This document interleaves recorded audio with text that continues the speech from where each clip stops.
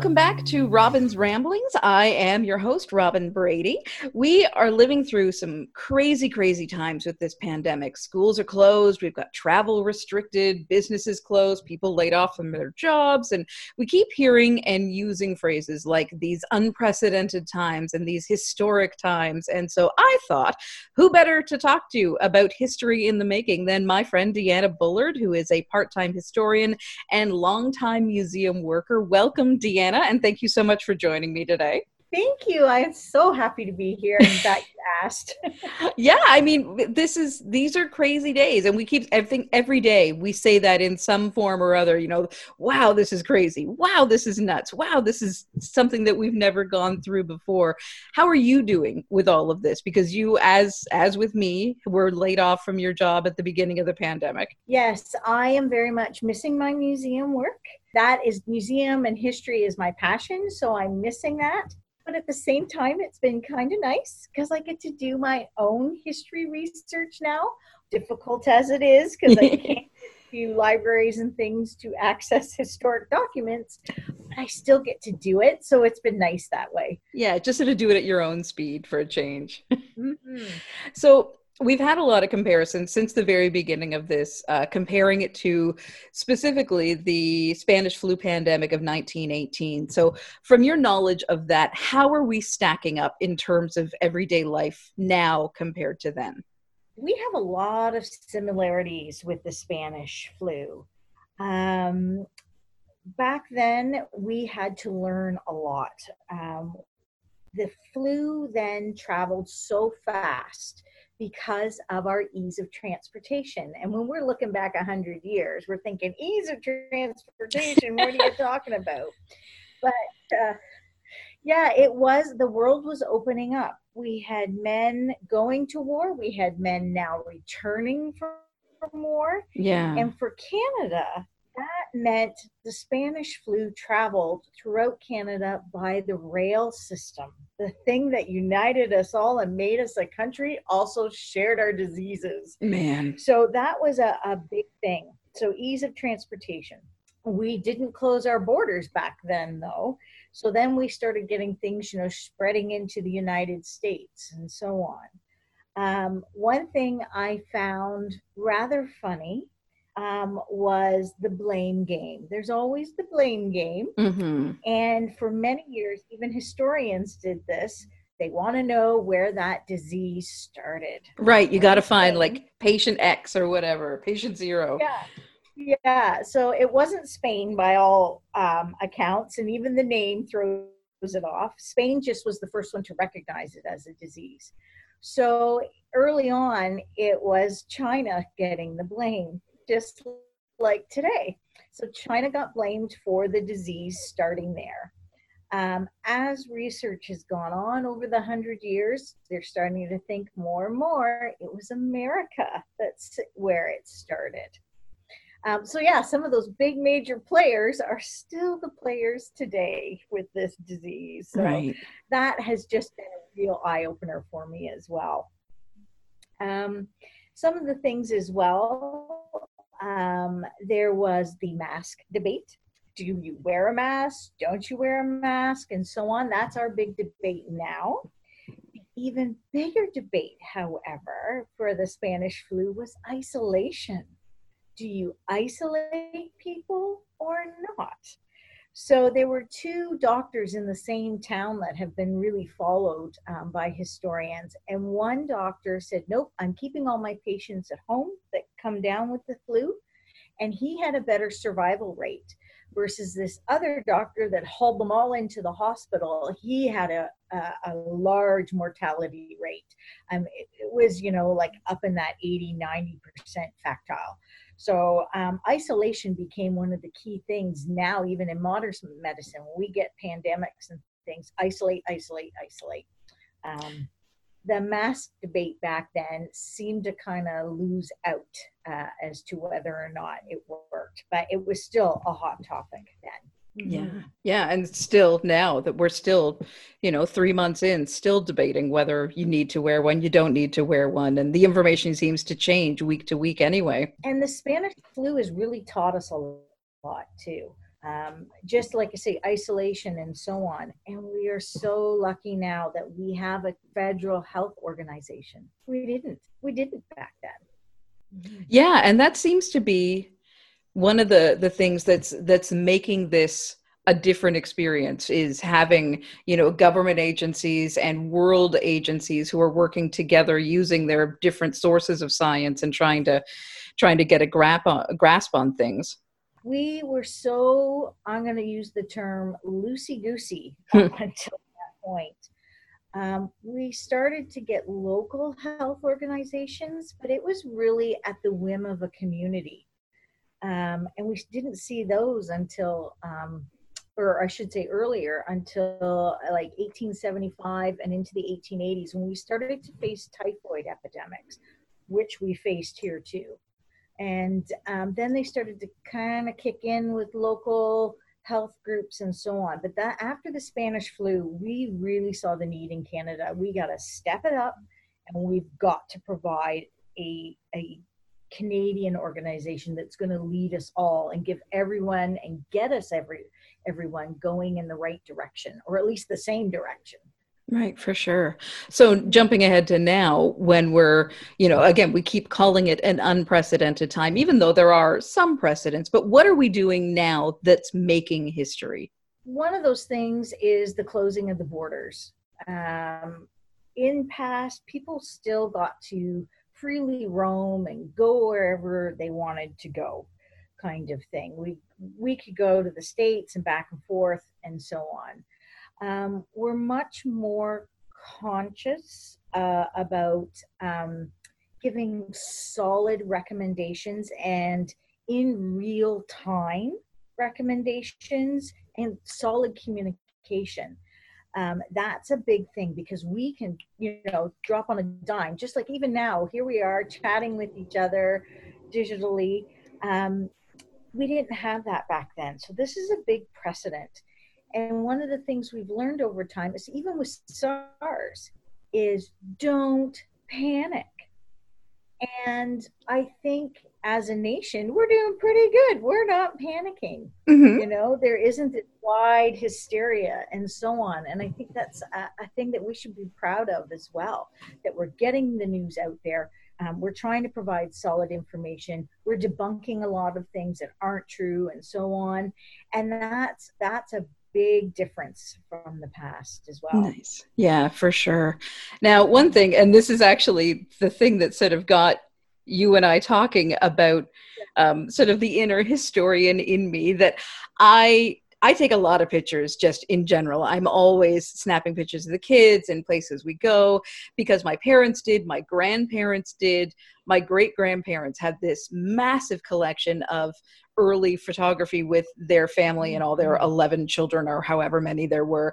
But so it's always been really important to me to have all these photos, and not just, like albums on Facebook, but actual physical photo albums that we can look back at. So I have been putting together a photographic album of all of our sort of pandemic experiences, so that we can have something that the kids can then look back and be like, oh yeah, remember that coronavirus of 2020? That was a crazy time, right?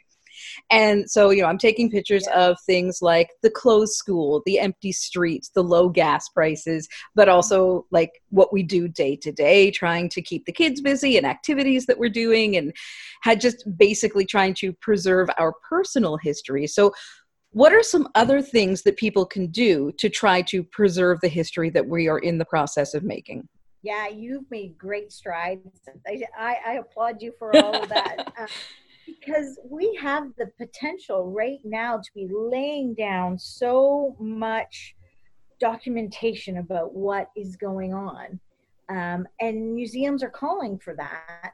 But the thing is, we're doing a lot of that digitally. Mm-hmm. We're keeping it on our phones. I saw things coming up on Facebook where they posted this list of, gas prices and things like that. Yeah. So that when it comes up in our memories, we can remember our 1 year from now, 10 years from now. But what happens when we're gone? Right. Where does our Facebook page go? Mm-hmm. So I highly recommend to people that start printing some of those things out. Print it out, set aside for future generations.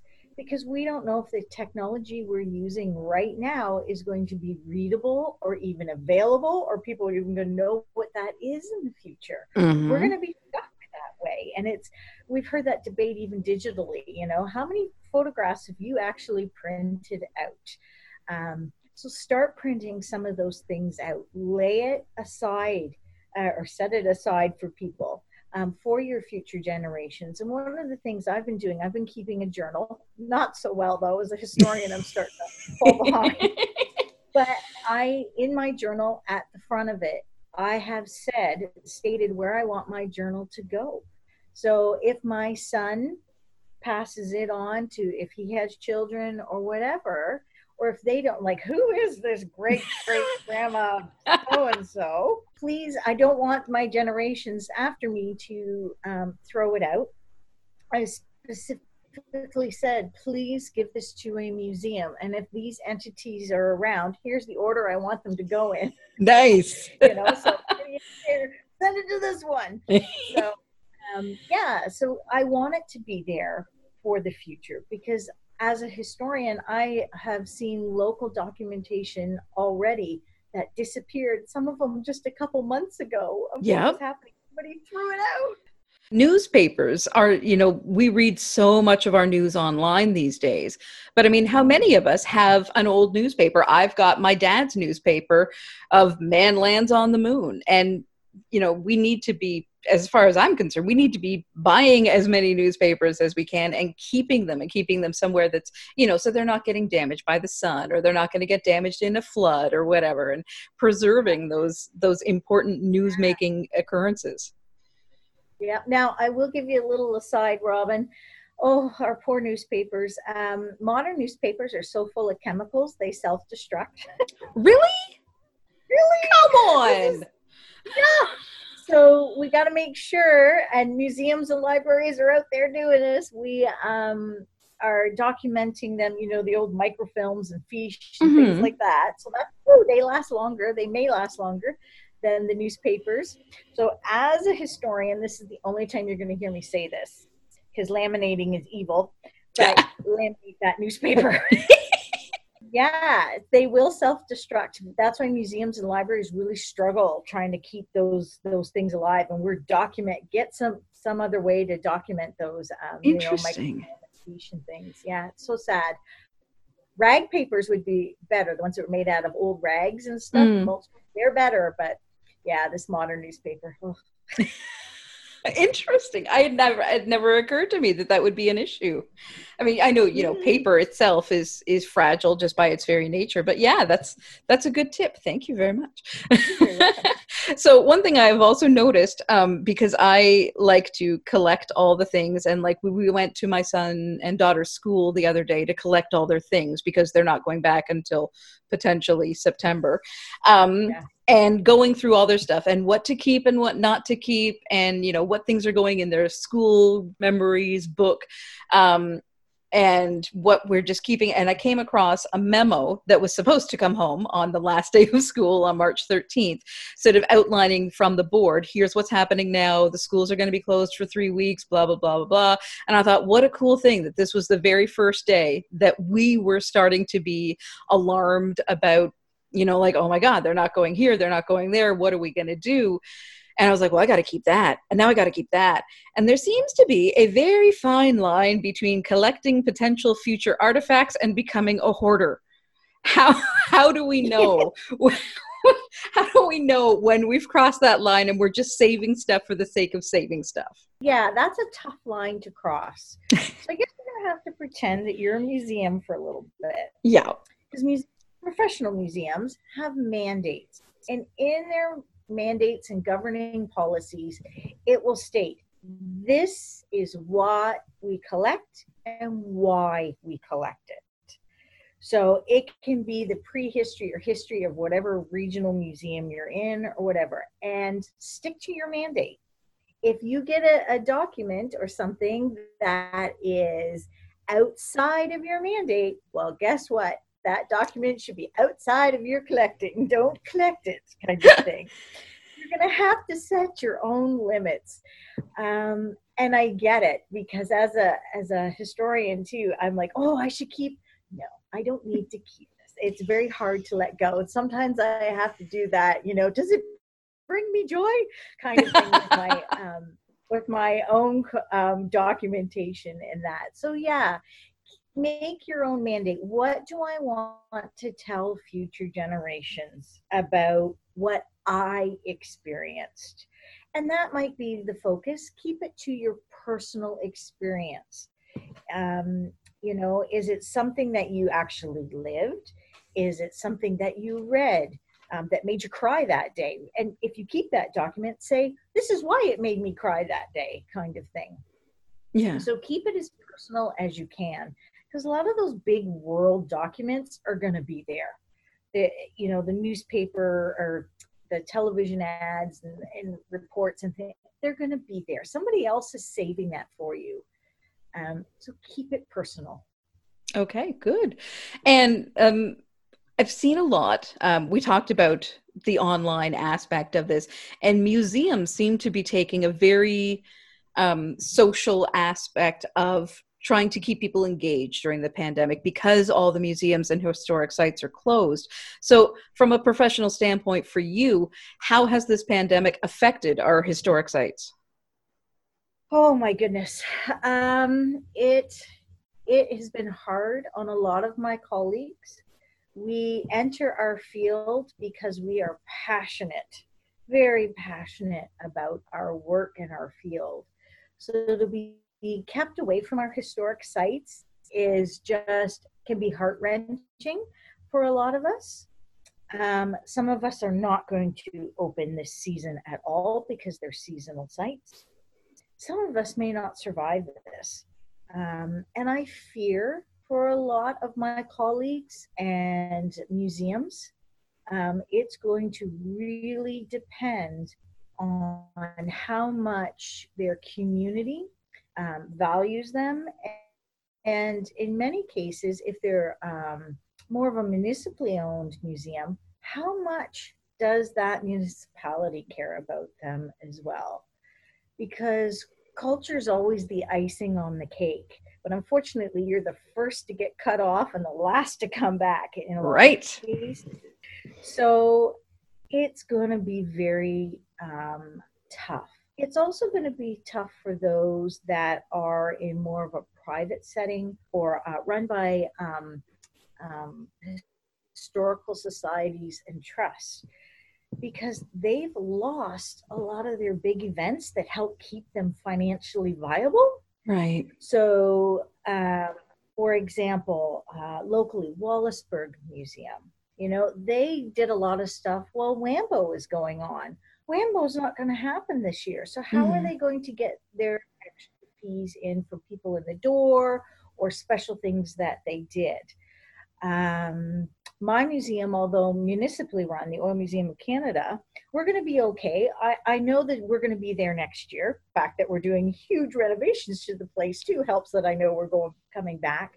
But we've lost some of our finances too. We had 2 big events this year.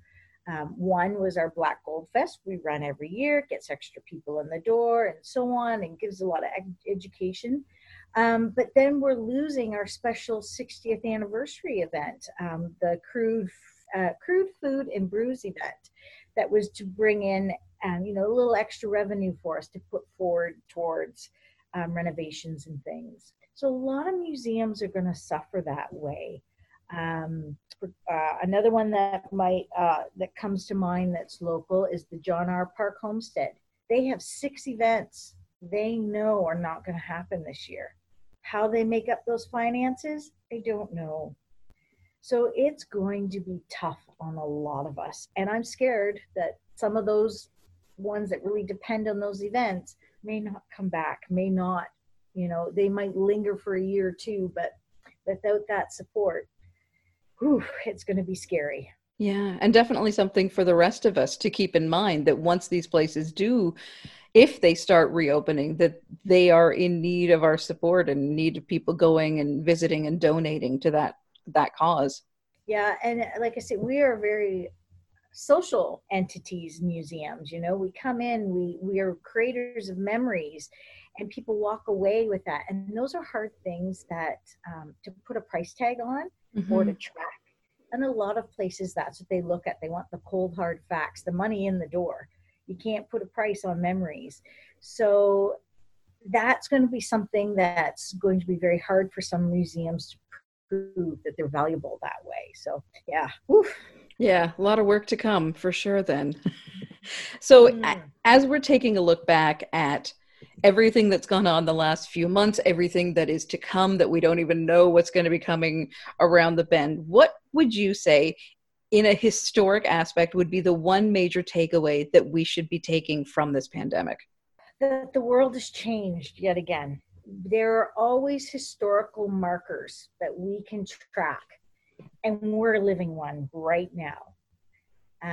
Sometimes it's one tiny little moment in time, that we all remember. For example, the assassination of JFK. A lot of people remember that, and they say, "Where were you? Where were you?" But 2020 is going to affect more than just one generation that witnessed an event. We've lived it, and the values and things that we're going to learn and relearn and change from this experience are going to affect generations after us. So I think that's something we have to keep in mind. What do we want the world to be after 2020? Because we're now at that point where we're making those changes, and we're the generations that are going to do it. So what does the world want to be? What do you want it to look like in the years following this?